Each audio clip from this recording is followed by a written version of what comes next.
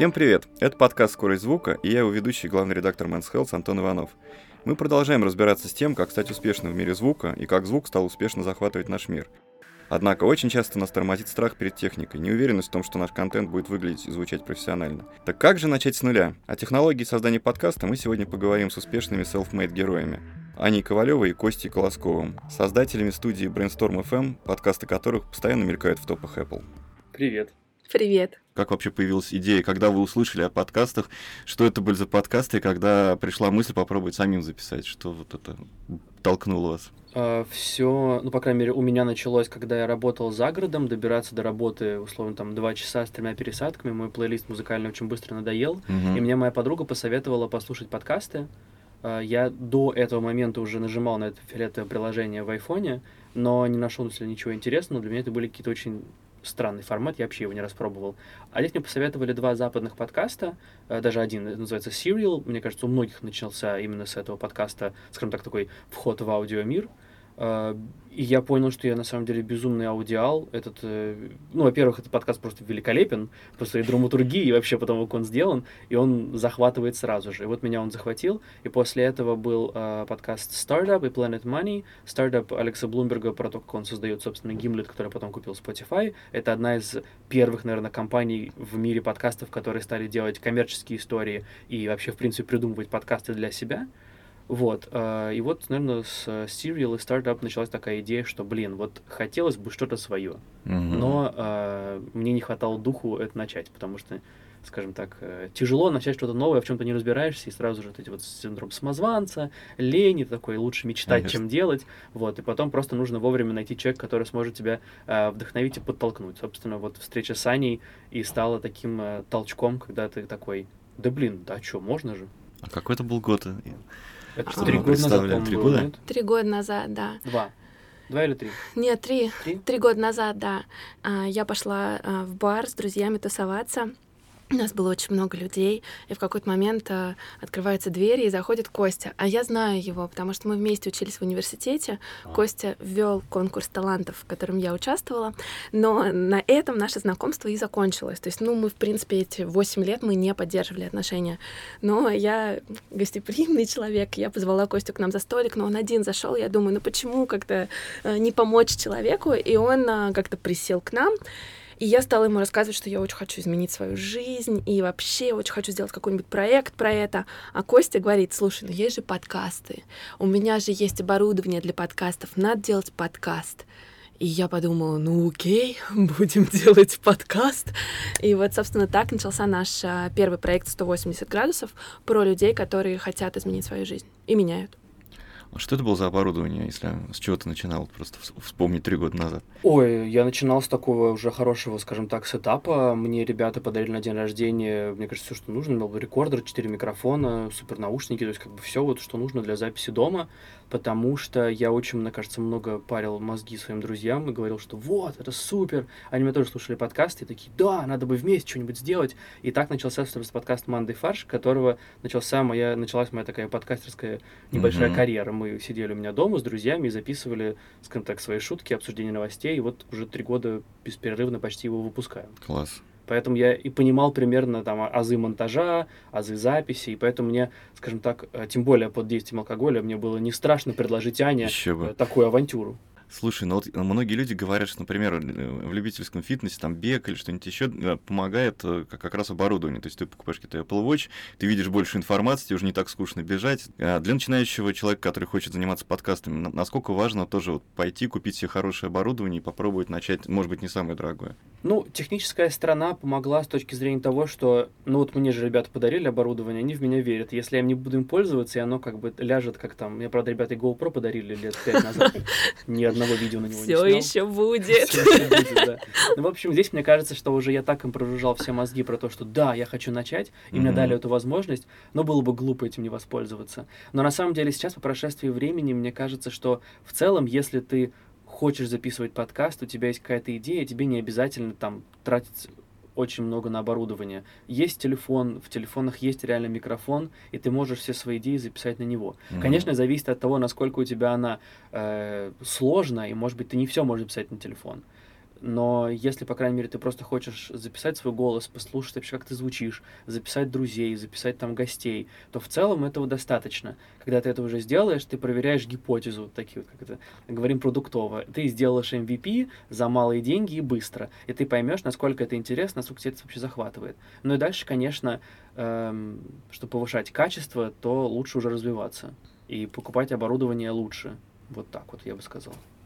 Ну, я вообще ярый сторонник философии «начни на коленке». Ага. Мне кажется, что она помогает, и на самом деле, когда ты придумываешь себе препятствия, в том числе в виде очень дорогого оборудования, сначала на него нужно накопить, потом ты его приобрел, и нужно же им как-то уметь пользоваться, на него ерунду не запишешь. И начинается куча вот этих вот, преград, которые мешают иногда начать.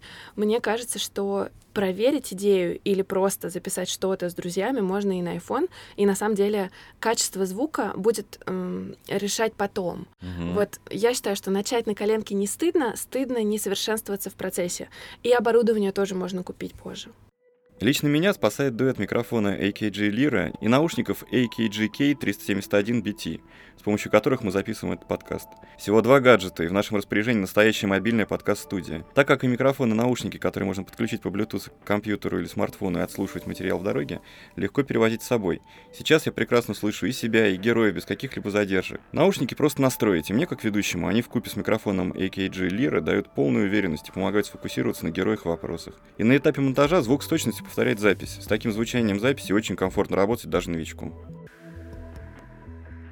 Но вот если говорить про идею как отправную точку, во всех этих цифровых историях большую роль играют какие-то алгоритмы, и то, как ты видишь, как воспринимает аудитория, насколько то, как там соцсети, насколько Apple, например, с их подкастами тоже изменили они в этом году многое, насколько оно влияет на тот контент, который вы производите? На контент, наверное, не влияет, но на чувство собственной значимости, да, абсолютно. 3 года назад, когда я приходила на вечеринки и говорила, я занимаюсь подкастами, второй вопрос был, что, прости, а что это? Или, о, да, там подкасты в 2006 были на ЖЖ. Ну, и что такие были ответы. Сейчас, когда ты говоришь людям, что ты занимаешься подкастами, как правило, они тебе называют пару подкастов, которые они слушают, и очень сильно меняется восприятие вообще индустрии в глазах людей. Спасибо большое большим платформам, которые вкладывают деньги, в том числе в маркетинг этого направления. У Яндекс.Музыки есть отдельная вкладка подкасты. Apple подкасты в этом году наняли человека, который специально отвечает за русскоязычных подкастеров. Таким образом, создается ощущение того, что ты заметен, и то, что ты делаешь, это важно. Дополню, я полностью согласен с тем, что Аня сказала. Наверное, скажу со стороны такого социальные сети очень сильно развивают FOMO, потому что рынок действительно растет, куча талантливых ребят, все делают суперпроекты, и, конечно, когда ты видишь в очередной раз уже, что кто-то запустил что-то, а ты вроде бы думал об этом в том же самом ключе, и ты такой, черт, я же не успел. Потом, понятное дело, что, клево, что запустили, клево, что реализовали, значит, идея ценная, значит, ее кто-то тоже придумал, это здорово. И там реализовали хорошо, я там могу сделать, на самом деле, в том же ключе, но там допридумать что-то еще. Но вот первое, то, что, конечно, все развитие индустрии во мне, как в креаторе, конечно, развивает безумно эту фому, с которым приходится бороться. Сейчас уже стало лучше, поначалу было всем тяжело. Сейчас уже как-то такой, ладно. Запустили, слава богу. Потому что это показывает, что индустрия развивается и что становится больше форматов. Тем больше форматов, тем больше слушателей, которым это будет интересно. Соответственно, мы все на самом деле сейчас еще в стадии такой работы. Мы не столько конкурируем, сколько развиваем рынок, потому что ему еще нужно подрасти. Это правда. Но как раз я про FOMO согласна с тобой, и философия «начать на коленке» очень помогает, потому что даже если ты начал не очень, но ты уже начал, тебе проще этот проект довести до конца. А если он только в твоей голове, а параллельно ты видишь, что вот это запустилось что-то похожее, вот здесь запустилось что-то похожее, ты начинаешь еще больше себя гнобить, и кажется, что, боже мой, я вообще даже не способен ни на что. А если бы вы решали со стороны платформы за вот то, как подкасты преподносятся, как работает система именно с той стороны, вы бы что-то изменили в том, как сейчас это устроено? Или тут тоже нет такого четкого понимания, развивается правильно и интересно? Очень технологически сложный вопрос. Наверное, вообще, в принципе, самая сложная часть — это поиск подкастов, потому что ну, по крайней мере, тот же YouTube, он считывает все там твои лайки, твои интересы, и, в принципе, на твою главную страницу выводит безумное количество чего-то нового. Что-то показывает, что канал, который тебе супер интересный, который ты смотрел ранее, что-то новое вышло, но при этом еще подкидывает какие-то других креаторов, которые делают вроде что-то похожее и могут тебя заинтересовать. В подкастах пока такого нету, и поэтому мне кажется, что пользователям, которые еще пока вообще в принципе не сталкивались с подкастами, очень тяжело разобраться вообще, что происходит, очень тяжело найти что-то, что может их заинтересовать. Поэтому, конечно, мне кажется, платформы будут двигаться именно в этом направлении. Рекомендательные какие-то Да. алгоритмы. Ага. Вот. В целом, у Яндекс.Музыки прекрасное решение с плейлистами. Мы видим, что Apple подкасты вроде бы тоже идут в этом направлении. Сейчас они пересмотрели, как работает фичер, что там появляются не только там шоу, но и подсвечиваются новые сезоны, какие-то знаковые эпизоды. То есть в целом как раз все идет вот в эту сторону. Мгм. И мне кажется, что как раз вот все большие платформы будут идти именно в этом направлении. Если говорить об интернете, есть мнение, ну, точнее, даже оно сформулировано в виде определенной теории, что со временем эта глобальная сеть убьет ряд языков, потому что люди, которые ищут на условном, не знаю, болгарском языке и не знают английский, они могут пользоваться значительно меньшей долей знаний. Если говорить про подкасты, понятно, что русскоязычная аудитория все равно достаточно большая. Но как вы думаете, в будущем какие-то, опять же, алгоритмы, нейросети, которые будут переводить живьем ваш голос на другие языки, они смогут сильно изменить вот эту аудиторию, и насколько контент, который вы поставляете, ну, я говорю, контент звучит, наверное, как-то не очень живо, но то, что хотят слышать россияне, насколько оно похоже на то, что хотят слушать люди во всем другом мире? Мне кажется, и похоже, и нет. Угу. Потому что мы иногда говорим о том, что было бы здорово сделать подкаст на английском, и, возможно, мы когда-то их сделаем, но это просто абсолютно другой культурный фон. Да, это правда. Это другие люди, это, не знаю, другие кассеты, на которых росли люди, это другие фильмы, которые они смотрели. И, ну, например, я часто разговариваю со своими международными интернациональными друзьями, которые не говорят на русском. В контексте общения никогда проблемы не возникает. Но когда это какая-то апелляция к юмору или, ну, даже не к юмору, наверное, а к какому-то культурному бэкграунду, он у всех разный, и сказки у всех разные. Мультфильмы разные, да. Поэтому, не знаю, мне кажется, страновая специфика, языковая специфика — это прежде всего про культуру, Угу. и, наверное, она не будет глобальной никогда. Ну, даже, может, это и хорошо, чтобы сохранилось какие-то все-таки отличия. Это всегда интересно. Да, но с другой стороны, интернет помогает нам видеть то, каким глобальным могут быть явления, не знаю, мода и все такое. Поэтому вещи, которые, наверное, всемирно известны как феномен, будут интересны на любом языке. Я согласен. Здесь на самом деле даже интересно наблюдать за паттернами поведения, скажем так, в том же подкаст-пространстве. На Западе очень любят true crime, там вот эти все документальные расследования про убийства. Мне кажется, у каждого штата есть по 10 штук таких, потому что там есть куча чего-то нераскрытого. И сериалы они снимают очень хорошие. Да, про это, да. У нас пока еще в топе подкасты про секс выходят довольно, то есть набирают большую популярность, про психологию. На Западе такого нет. При этом, что еще отличает? У нас пока нет подкастов про религию практически никаких, таких популярных или вообще, в принципе, крупных. На Западе очень большая тема, и там их, правда, много, они популярно набирают хорошей аудитории. То есть, в целом, действительно, есть такие темы, которые пока волнуют, скажем так, с точки зрения, опять же, культуры и прочего. Поэтому... Ну и YouTube отличается. Конечно, то есть русский YouTube — это очень разговорный YouTube. Да. У нас самый популярный жанр интервью, а на Западе такого нет тоже. И плюс, мне кажется, даже отличаются даже по подходу к картинке. Мне кажется, у нас все прям совсем уже ходит такой в ТВ красивую картинку. На Западе, мне кажется, чуть попроще к этому относится. Возможно. Ну и в подкастах тоже. Очень популярные западные подкасты записываются дома, в гостях, когда ты просто приводишь свой микрофон, и мы вместе записываем это. Российские подкастеры так подошли, что есть студии, есть профессиональное оборудование, то есть все должно быть четко, красиво, профессиональный монтаж, саунд-дизайн и так далее. Да, и тут еще, если говорить про, получается, синтез голос, прозвучал это в вопросе, то есть кто может какие-то системы переводить что-то. В целом, перевод это хорошая история, он просто не всегда сработает, как мне кажется.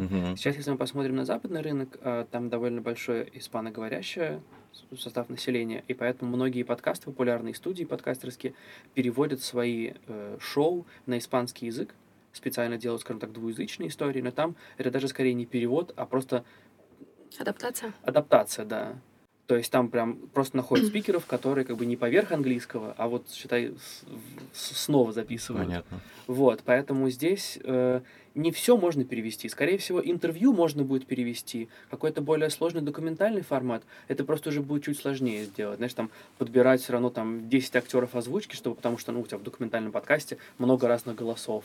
Они были записаны в определенной атмосфере. Поэтому вот как ты, условно, вот выходишь в поля, да, то есть вот у нас недавно в «Чем помочь» записывали в приюте для собак. Там это слышно, потому что там собаки лают, и мы поверх этого записывали комментарии экспертов. Но это же довольно сложно будет дать хороший перевод как бы этого комментария поверх этого собачьего лая.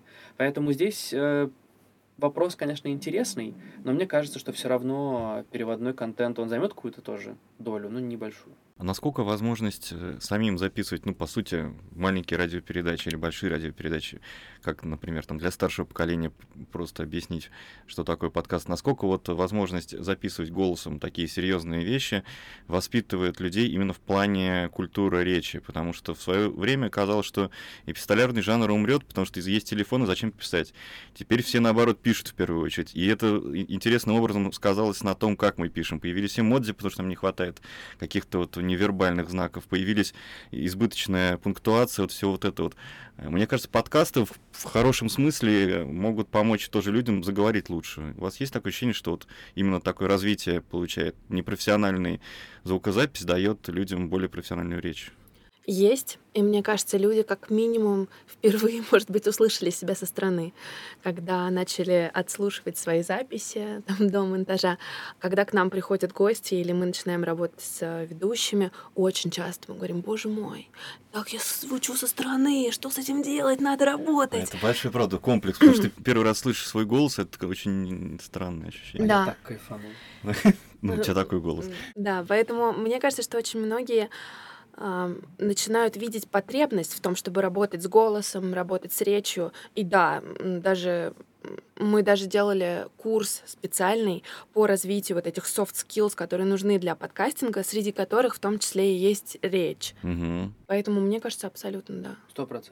А если говорить о каких-то лайфхаках технических, ну и, может быть, именно как раз обучающих, вы упомянули, что курсы речи, что еще можно посоветовать человеку, который хочет выйти на хороший уровень с минимумом ошибок? Вот предостерегите их от этих ошибок, ребят, которые хотят сейчас начать.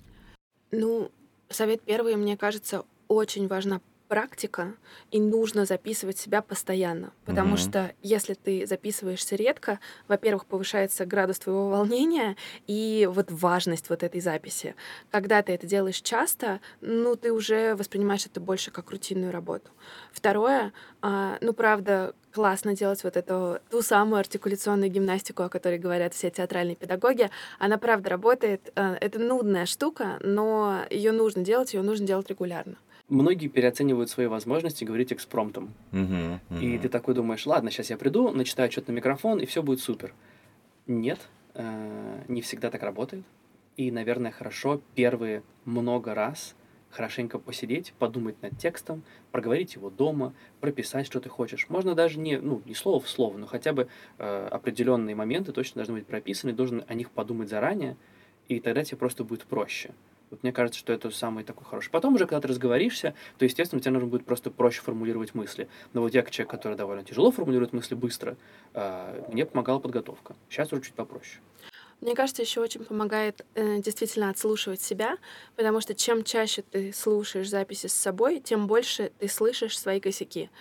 Может быть, ты не умеешь делать паузы. Или наоборот, ты делаешь слишком долгие паузы, когда все уснули, пропали.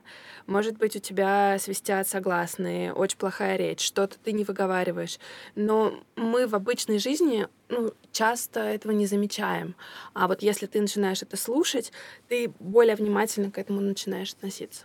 И это не конец света. Просто отмечать нужно для себя это и как-то пытаться это выровнять. И все. Ну, это те же тренировки, о которых там много мы в журнале говорим. Вот ты упомянула про гимнастику. Если говорить про гимнастику, ты сказал, часто делать. Это как часто и сколько времени это занимает? И про периодичность выхода самих подкастов, чтобы это из соцсетей, платформе было комфортно, и чтобы ты не выпадал из этого ритма. Давайте вот про это поговорим. Ну, перед гимнастикой неплохо вообще сделать пару упражнений на дыхание, потому что правильный голос, он говорится на диафрагме. То есть ты должен дышать животом, а не грудью. В принципе, это занимает не так много времени. Можно там лечь, подышать животом, и это уже будет неплохо. Артикуляционная гимнастика делается быстро. Это упражнение на раствор рта, губы, язык, щеки. И самое главное, привести в рабочее состояние свой речевой аппарат. По сути, это 5 минут перед записью. Это тоже нормально. Что касается периодичности выхода вашего подкаста, решать, честно говоря, вам. Как вам комфортно, насколько вам тяжело выходить раз в неделю, раз в 2 недели. Все зависит от вас. Главное об этом рассказать слушателям, чтобы они знали, сколько ждать. Здесь не как в Ютубе, здесь нет таких жестких алгоритмов, которые дают предпочтение тем креаторам, которые там выходят каждую неделю или 2 раза в неделю. Здесь ты сам выбираешь для себя тот ритм, который тебе комфортный. Мы много подкастов выпускали раз в неделю. Это, честно говоря, безумно сложно, особенно когда ты работаешь над несколькими шоу. Наверное, если тебе в кайф, и ты можешь спокойно выходить раз в неделю, то зачем лишать себя кайфа? Но это еще дисциплина. И на самом деле это не только про ожидания слушателей, это еще про ожидания от себя. Потому что если ты не ставишь себе четкие задачи, например, я выхожу раз в неделю или я выхожу раз в 2 недели, велика вероятность того, что можно забить. Можно найти более важные дела, работу, не знаю, детей, как во всем, друзей. Потому что это нет системы, все сразу разваливается. Да, поэтому здесь очень важна система. Есть ли какие-то подкасты? В видео идет большое развитие, там добавляются эффекты, собственно, мы даже видим, когда можно лица менять, все что угодно. Если говорить про культуру подкастов, есть ли какие-то интересные вот такие, может быть, звуковые штуки, которые тоже как-то показывают развитие всей индустрии? Какие-то спецэффекты, какие-то новые алгоритмы, опять же? Все зависит от формата, естественно. Если мы смотрим на сложные нарративные истории, то там можно даже и без спецэффектов. Все спецэффекты идут на запись, когда ты выезжаешь в поля, и ты, по сути, записываешь ту атмосферу, в которой идет сама запись героев, экспертов. Потом это все монтируется, накладывается музыка, накладываются дополнительные эффекты, чтобы усилить, скажем так, драматургию и вызвать определенные эмоции. Весь, скажем так, набор спецэффектов и приемов, которые есть и в кино, и в видео, они также присутствуют и в аудио. Мы сделали художественный подкаст «Музы», там много спецэффектов, потому что нужно было передавать шаги, открытие дверей, хлопки, вот это вот все. То есть это все присутствует там, чтобы слушатель мог полноценно ощутить себя в той сцене, которую мы рисуем для него просто голосом и звуками. Если мы говорим про какие-то совсем такие суперфишки, есть подкаст WSK1. Он музыкальный, он сделан полностью на синтезе голоса. Задача, скажем так, ведущего и создателя, он просто пишет сценарий, и дальше он заскармливает нейросети, которые уже генерит там мужской голос, там женский голос и вот эти вот все вещи. И ты никогда в жизни не догадаешься, что на самом деле это не записано, скажем так, вот как мы сейчас снимем микрофонов. Это синтез голоса. Прикольная очень штука. Автор этого подкаста не любит рассказывать про все эти фишки, поэтому никто про этот подкаст не знает. Но очень классный. WSK1, по-моему, называется. Вот. Он это сейчас сделал прикольно, потому что он рассказывает в основном про западных звезд, поэтому он синтезирует сначала на английском языке, а потом еще русский поверх, как будто это перевод. И ты, чтобы совсем запутать слушателя. Вот, очень сложная конструкция, да, то есть как бы ты, в принципе, никогда не догадаешься, что ты послушал. Вот если об этом рассказать, уже становится такое, ого, прикольно. Так что в целом, вот, наверное, говорит о том, что не забывайте рассказывать, почему ваш подкаст классный, но если вдруг у вас нет спецэффектов, все равно это не супер важно. Главное, наверное, то, с душой и любовью вы это делаете. Мне кажется, что развивается не только звук, но и форматы. И вот в русскоязычном подкастинге это сейчас очень заметно, потому что все начинали с разговоров 2, 3, 4 людей, записанных на кухне, а сейчас, во-первых, идет тренд на усложнение формата, появляется очень много нарративных подкастов, документальных подкастов, подкаст-расследований, и плюс очень много экспериментов. Есть подкаст реалити-шоу. Вот мы в нашей студии делали подкаст «Дебаты». Первый на русском языке. Мы делали дебаты родителей и детей. Точнее, это были дебаты родителей и экспертов, которые спорили, как лучше воспитывать детей, а жюри из детей оценивали это и рассказывали, что они на самом деле думают про все. Очень круто. Мы сделали вот этот художественный подкаст, о котором Костя говорит. Еще мы делали аудио-викторину в подкастах, когда сталкивали основателей классных компаний, которые соревновались в смекалке, школьной программе, и рассказывали про партнерство между вот этой игрой. Таким образом, мне кажется, сейчас очень интересное время для подкастинга, потому что можно придумывать какие-то новые штуки, новые форматы, которых еще нет.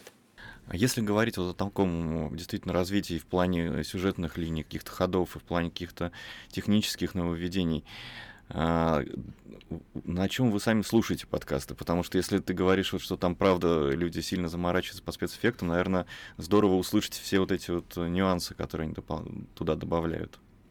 В целом я слушаю в простых наушниках к телефону. Я слушаю через Apple подкасты, либо Overcast, либо Pocket Casts. Ну, то есть в целом здесь каких-то таких сильных заморочек у меня нету. То есть не то, что я слушаю это дома, через какую-нибудь красивую там супергарнитуру, в дорогих наушниках. Это было бы здорово, но на самом деле, в принципе, подкасты довольно простой в этом плане формат и жанр, скажем так, медиа, и все, что автор хочет передать, и музыкально, и через спецэффекты, это все можно услышать в простых наушниках. Но, конечно, наверное, если вы слушаете это в чуть более, скажем так, дорогих вариантах, то вы просто услышите чуть больше, но это будет на процент больше. А вот ты, Костя, сказал, что интересно, когда авторы подкастов, тем более, которые придумали какую-то интересную идею, рассказывают о ней аудитории, чтобы люди понимали, что это действительно сделано сложно, прикольно, и в этом есть какая-то необычная идея. Как еще можно общаться с аудиторией? То есть ты уже нашел какого-то слушателя, как тебе с ним поддерживать эту связь и чувствовать, что он хочет услышать? Здесь тоже много разных вариантов. Это не то, что сейчас советы, это просто, скажем, перечисление того, что есть. Можно завести страничку подкаста в социальных сетях и, собственно, призывать людей подписываться на нее.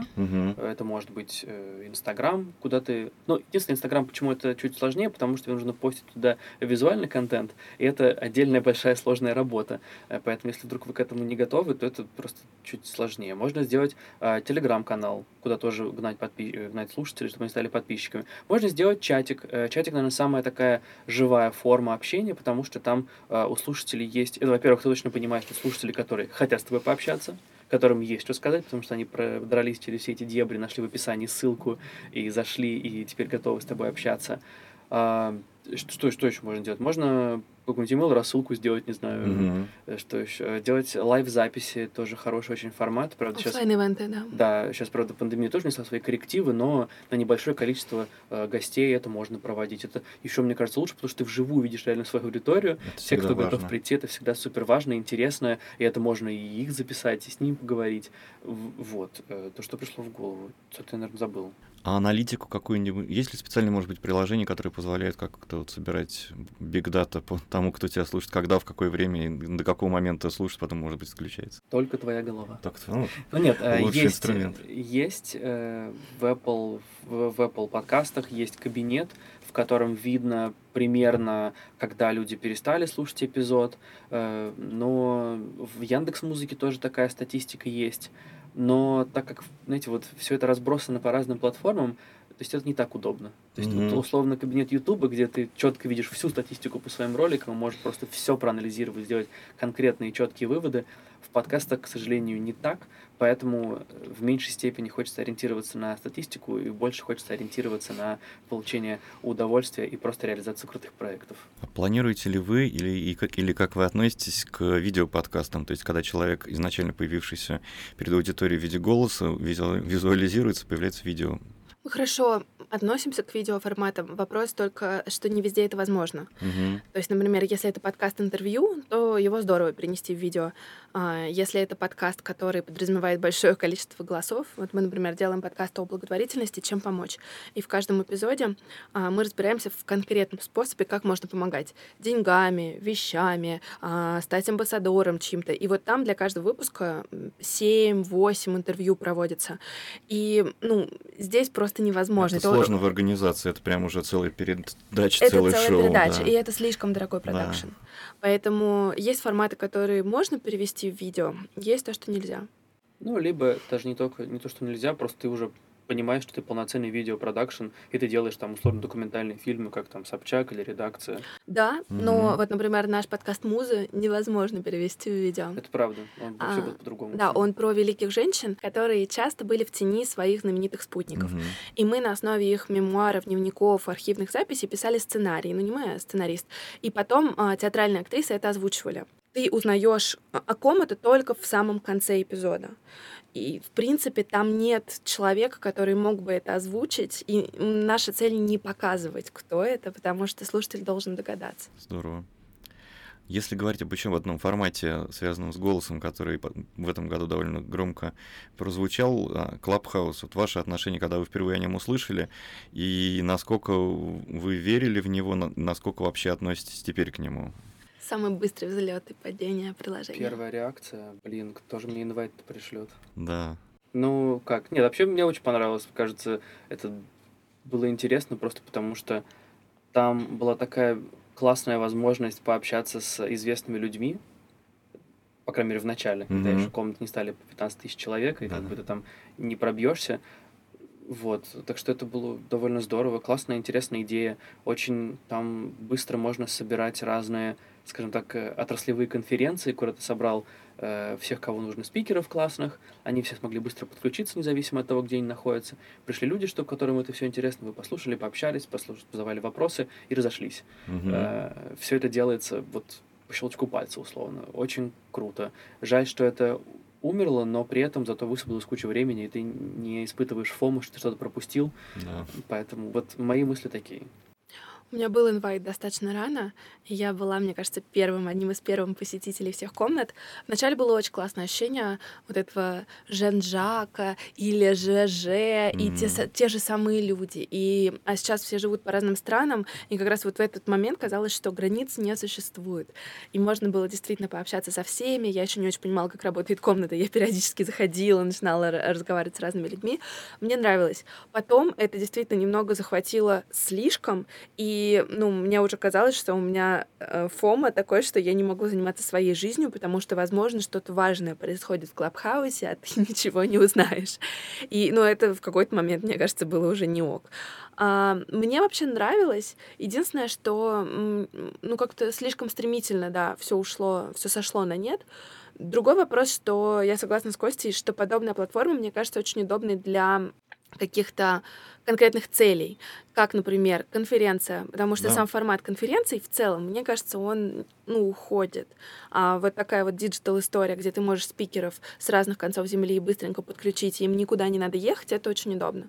Я получила огромный кайф, когда я была в какой-то комнате, в которую зашел Дмитрий Гришин и Олег Тиньков, и это не было выступление на конференции, это было просто их мнение по какому-то вопросу, по тому, как им живется в долине. То есть это было супер интересно, и, допустим, Дмитрий Гришин — это не тот человек, с которым ты, скорее всего, пойдешь в кафе завтра, поэтому мне в Клабхаусе больше всего нравилась возможность послушать тех людей, о ком я читаю. Для меня было очень показательно, когда американский Men's Health вышел со статьей про Clubhouse, и когда номер был напечатан, уже было понятно, что этот хайп, он спал. Просто именно мне внутри индустрии было понятно, насколько принт в том классическом виде, когда он был поставщиком информации, отстает. И это тоже интересная трансформация, потому что, в свою очередь, журналы, они меняются ближе, уходят в сторону каких-то книг, каких-то проектов таких вневременных.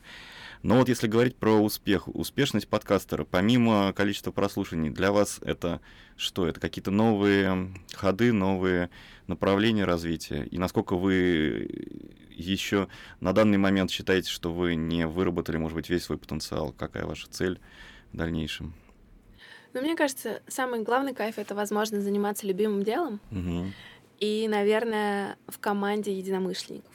Вот так я скажу, потому что у меня недавно был день рождения летом, и я думала, боже мой, как мне повезло, у меня такая классная команда, я занимаюсь такими, прикольными, на мой взгляд, проектами, да, они могут кому-то не нравиться, но я в них верю, и это большое счастье делать то, во что ты веришь. Поэтому для меня, наверное, подкастинг — это возможность реализовывать свой потенциал и делать важные вещи в команде людей, с кем тебе круто. Это правда, это очень важно. И вот мы еще формулировали миссию, на самом деле, наших подкастов, и мы поняли, что у всех есть общая история про то, что это про то, как помогать другому. Я однажды участвовала в съемках режиссера, которая, когда узнала, как меня зовут, она переспросила, потому что, оказывается, она стала режиссером благодаря нашему подкасту. Она была учительницей начальных классов. И она давно хотела, но ей нужен был пинок вот этот. Поэтому нам нравится думать, что мы про то, как помогать другим, разными способами. У нас есть подкаст «Спасибо, я в порядке» про психотерапию. Там несколько сезонов. И он про то, на самом деле, в каких разных состояниях мы все можем оказаться и как из них выходить. Есть подкаст «Чем помочь» про благотворительность и про то, как помогать другим. И вот в другом нашем подкасте «Бьюти-завтрак» Юлия Пересильд очень круто сказала, что помогая другим, ты на самом деле помогаешь себе. Поэтому все наши подкасты, да, они, в общем-то, наверное, про помощь себе. И это тоже важно. Они все начинались с нашего личного запроса. Мне хотелось поменять свою жизнь в ситуации со 180 градусами. То есть мы всегда свою какую-то боль и свою проблему решали через подкасты, и это супер круто, что получилось кому-то помочь. Когда слышишь о том, как действительно ты чем-то помог другому, это, наверное, самое ценное, потому что можно видеть какие-то сухие цифры, но одна такая живая история, она стоит всех этих цифр. Но все-таки, если вернуться к чему-то такому сухому и более нечеловеческому, если говорить про выбор техники и приложений, которыми вы пользуетесь, дайте советы тем, кто, послушав наш подкаст, тоже захочет записать что-то и хочет составить свой виш-лист этих покупок и скачиваний. У человека есть идея, но он и в технике, и в приложениях, и в платформах не очень разбирается. Вот просто пошаговые советы такому. Бери своих друзей, берите по телефону, находите там приложение «Диктофон», либо скачивайте любое приложение, которое записывает голос. Поставьте там по возможности, чтобы он записывал в формате WAV или любой не сжатый формат, то есть лучше не в MP3. Приходите домой к тебе или к своим друзьям, садитесь в удобную комнату, в удобное кресло, желательно, чтобы вокруг... Включайте Netflix. Включайте Netflix и забейте. Ну ладно, на самом деле нет, не надо забивать, просто найдите самую такую глухую комнату, где не будет много эха, там у всех, слава богу, есть дома библиотеки, надеюсь, где собрано много книг, они в мягких обложках, они все это поглощают, и поговорите, держите свои телефоны, как будто у вас есть микрофоны, рассказывайте, обсудите все, что вы хотите, потом зайди, если у тебя есть... техника Apple, то у тебя есть GarageBand, это бесплатная программа, в которую можно вгрузить эти дорожки. Быстро разберешься, как там все это можно смонтировать. Просто смонтируй разговор, послушай, насколько это живо, послушай, насколько это интересно в первую очередь тебе, и ты сразу поймешь, что можно улучшить. Смонтировав это, можно найти в Ютубе минимальную обработку голоса, все эти плагины. Это тяжело и сложно поначалу, но на самом деле есть какие-то абсолютно базовые принципы, которые есть в этих YouTube-роликах. Их можно применить, голоса станут чуть-чуть звучать получше, и у тебя все, уже готов первый эпизод, который можно выгрузить, дать послушать друзьям, семье, неравнодушным, и с этого начнется твоя первая аудитория. Потом уже можно запариваться и покупать рекордеры, микрофоны, но вот сделать первый шаг, как сказала Аня, реально не стыдно и нужно его сделать, и тебе ничего другого, кроме этого всего, не нужно. Если у тебя Windows, скачай приложение Audacity. Оно тоже бесплатное. Сейчас где-то были статьи, что оно шпионское. Я всю хрень не верю, забей. Все, что нужно, уже выгрузили из твоего компьютера, поэтому просто насладись. Смонтируй там тоже есть классный набор хороших этих плагинов. Все супер. Вот тебе мой совет. Я, наверное, попрошу вас последний совет дать нашим слушателям. Назовите те подкасты, которые, на ваш взгляд, являются эталонным сочетанием смысла, звука, вот каких-то необычных ходов. Свои, чужие, русскоязычные, англоязычные. Просто такой вот, чтобы человек, впервые зашедший в приложение, будь то Apple'овское или в Яндексовское, выбрал хорошие примеры. Знал, что вбить в поиск. Да, знал, что вбить в поиск, еще составить себе плейлист в дорогу. Все очень сильно зависит от того, что тебе, дорогой слушатель, нравится. Ага. Я перешел уже, по-моему, такой формат аудиокниг. Ну, мне кажется, что если хочется погрузиться в такую документалистику, конечно, начните с первого сезона Serial. Это, мне кажется, вот это эталон того, что завлекает, что показывает, как можно круто рассказывать истории в аудио. Если не хочется чего-то сложного, а хочется классных разговоров, ну, послушайте наш подкаст «180 градусов». Это, правда, вдохновляющие истории с суперкрутыми гостями. Мы там с Аней, мне кажется, классно раскрываемся, это видно.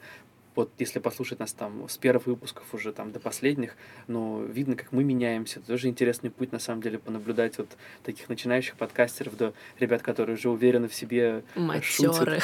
Ну, может, даже не матерых, но просто которые... Ну, хорошо, там... Ну да, мне кажется, хороший тоже совет, почему нет. Послушайте наши подкасты, слава богу, сейчас это можно сделать, просто ищите Brainstorm FM, и там у нас на сайте все наши там 15 проектов. Я очень люблю музы, послушайте музы, по-моему, это очень классная работа, там по 20 минут одна серия, то есть это не занимает много вашего времени, вы успеете доехать там до учебы, до работы, но при этом вы погрузитесь вообще в другой мир, отвлечетесь от ваших повседневных, скажем так, не знаю, там, переживаний и прочего, и это покажет вообще на самом деле, что можно делать в аудио. Вот. Ну, вот на самом деле я бы вот так назвал это все. Да, на музу были самые крутые отзывы, и в мои грустные моменты, когда я думаю, что все тлен, я открываю отзывы на подкаст Музы и просто хочу жить снова. Что я могу посоветовать? Ну, давайте я дам 3 подкаста, которые мне лично нравятся.